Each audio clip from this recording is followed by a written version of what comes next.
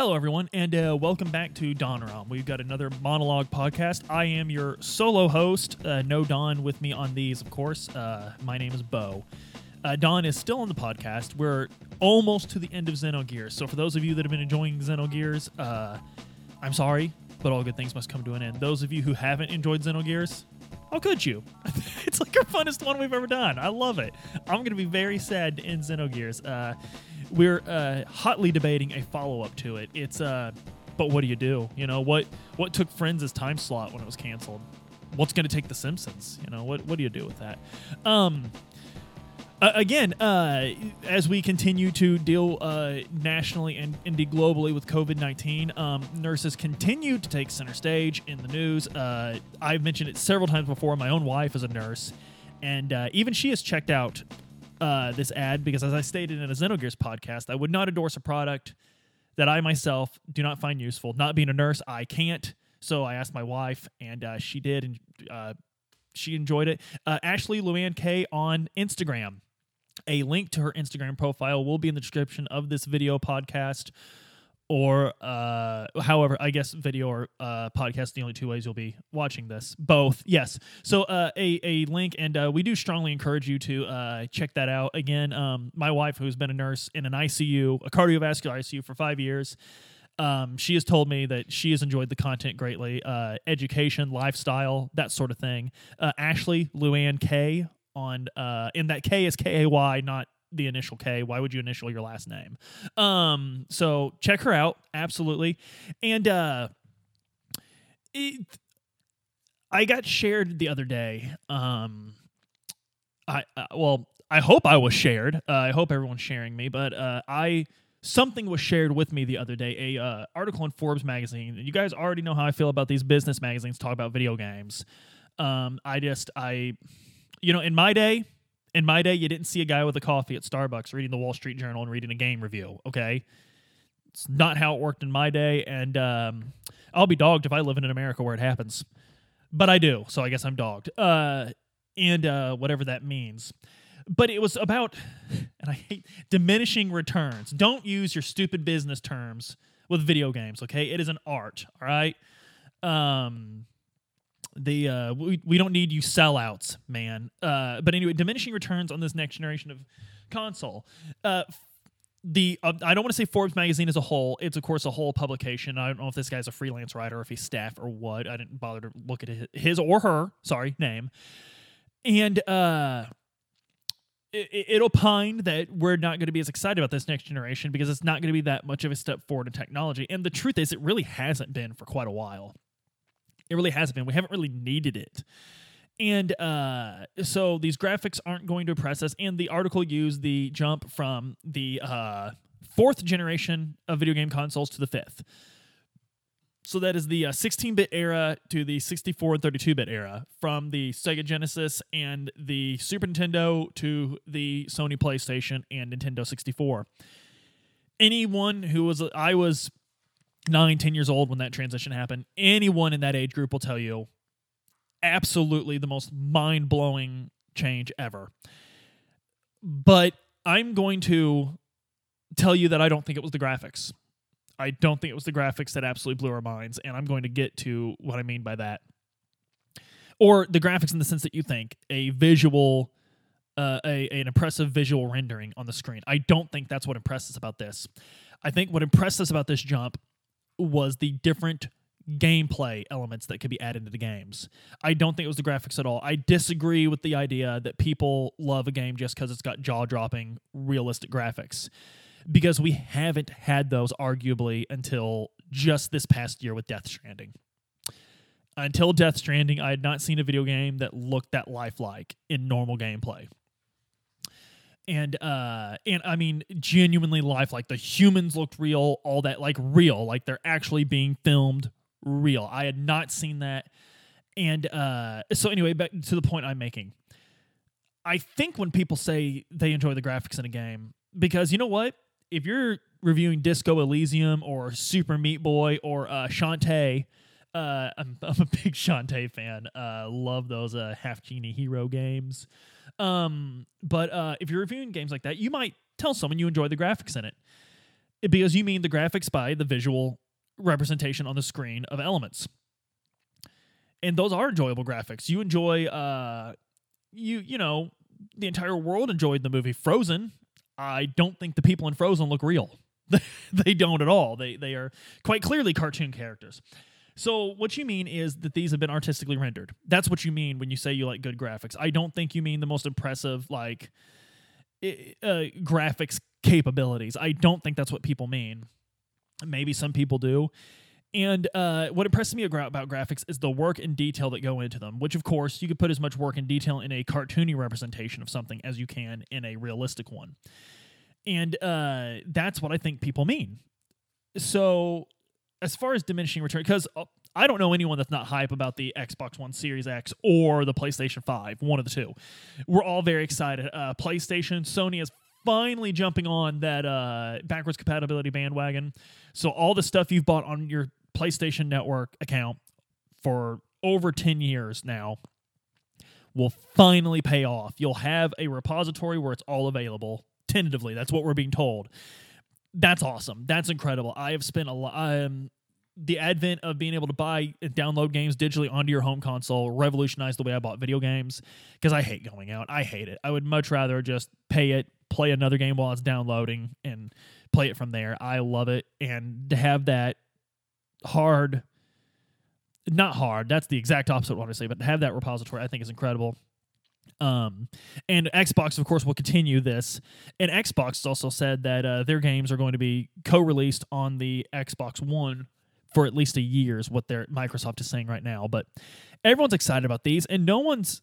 But you know what? I don't hear a lot of people talk about the graphics. The article in Forbes was correct. I don't hear a lot of people talk about the graphics because maybe we're not making that big of a jump, but we're still going to be seeing people pouring their heart and soul into the graphics that appear on the screen in these games. And you know, I've never gotten the big deal about like just graphics being just top of the line. Well done, absolutely. I did an unfinished Let's Play forever ago on the Donoram channel of Secret of Mana, and I gush about the graphics in Secret of Mana. The environments they made in that 16-bit environment are just they're incredible, and they'll stick with you forever. The visuals of Zelda. Go to Etsy right now and type in Zelda merchandise, and look at all that stuff stylized on those old 8-bit graphics. We love them. We love 8-bit graphics and stuff like that. And believe it or not, people put work into that, man. They really did. And we still remember those to this day. How many of you are going to get onto Etsy and buy a doily with whatever was in Crysis? What was Crysis about? What was that game? Was it a first-person shooter? I remember everyone always talked about, I can run Crysis on my machine. Crysis, greatest graphics of all time. But no one gives a crap about that game anymore. No one.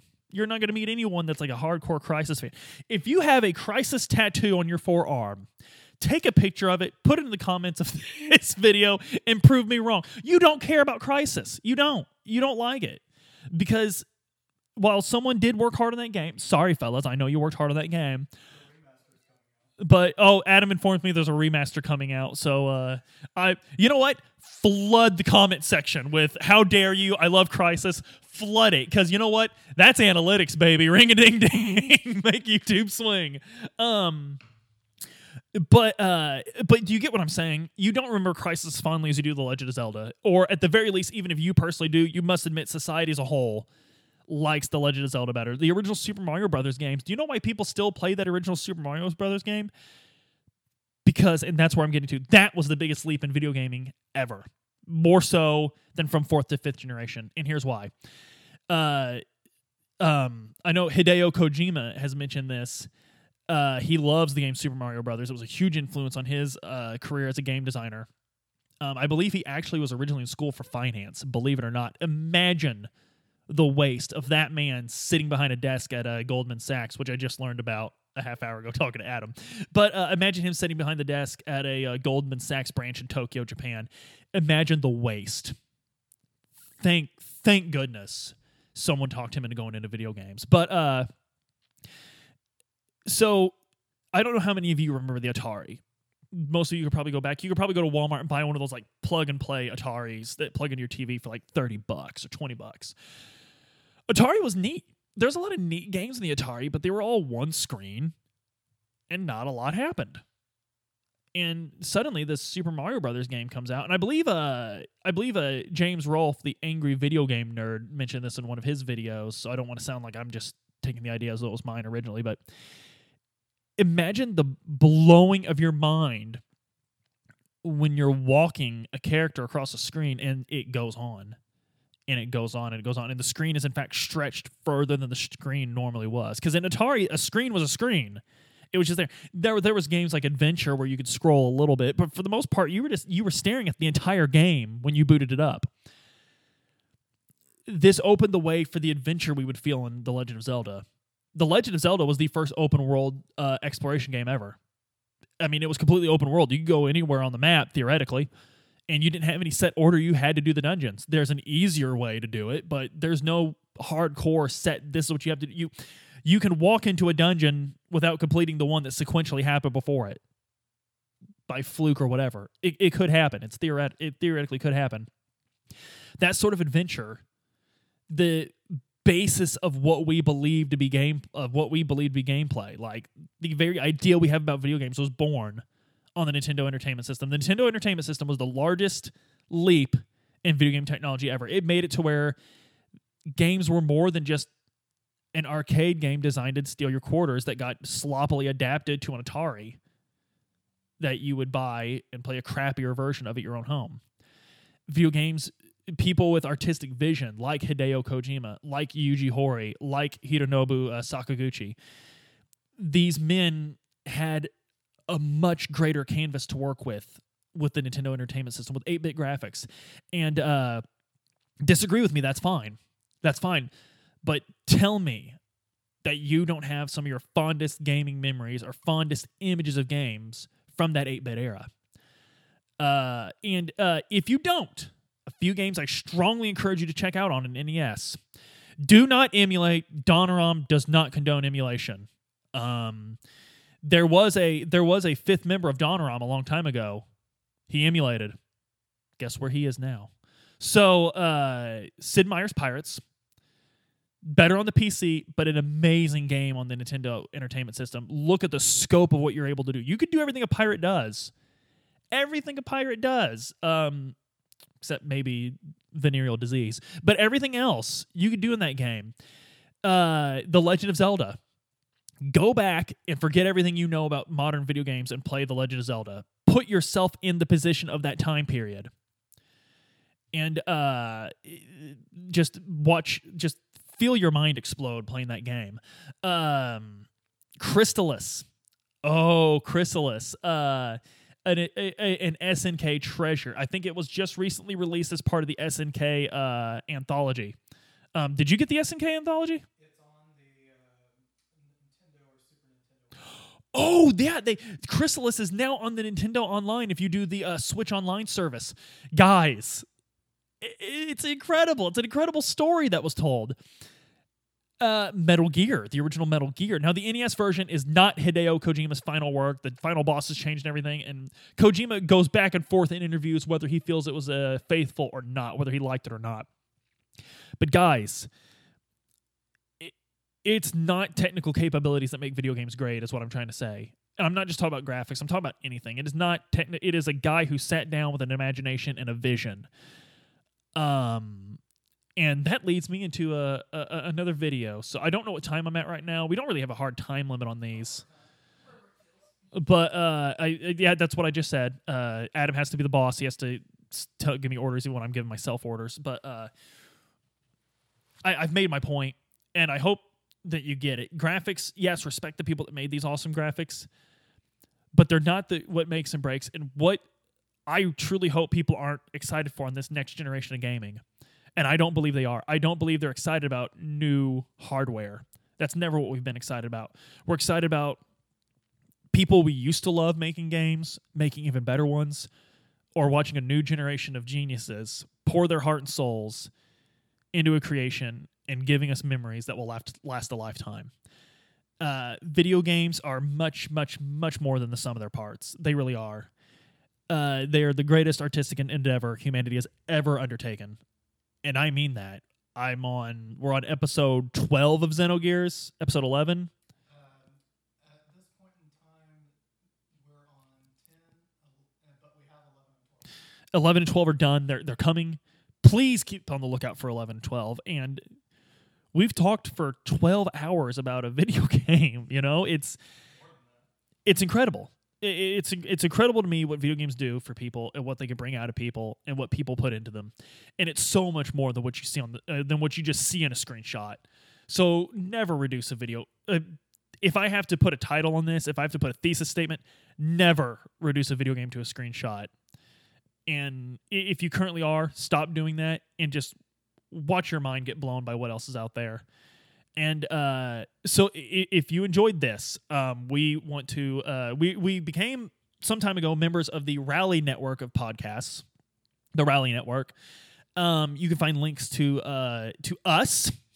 I am proud to say, in descriptions of our videos and things of that nature. Please go check out some of the other guys. They're not all video game guys. Some of them are just other forms of podcast. But one of these guys in particular, we want to sort of plug today. We want to give our brothers a helping hand there. I encourage you to check out Keegan on the Framework of Tomorrow. This is a super cool podcast, and it touches on something that me and Don have talked a lot about, and that is the dialectical materialism. Just kidding. I'm sure Keegan is not leading a socialist revolution, but what Keegan is doing is he's examining events of the past, global history, and applying them to what could be done, what is being done, or what's possible about our future. Because you know, any student of history will tell you that the best way to, if we can make a predictor on the future, is to examine our past, and that is precisely what Keegan's doing. Please check him out. And if you liked what you heard on the show today, give us a like if you're watching on YouTube. And if you want to hear more and you want to make sure you don't miss it, of course, subscribe and click the bell. If you click the bell, your phone will be like, hey, Bo and Don or Bo is on. Check out what they have to say. But what I want to encourage you mostly to do is please share us out. If you think that your friends would enjoy this, if you think family would enjoy this, and even if you just think they might, like you're not sure, go ahead and do it. Let them make that decision on their own. And as always, stay safe, and we hope to see you back here again.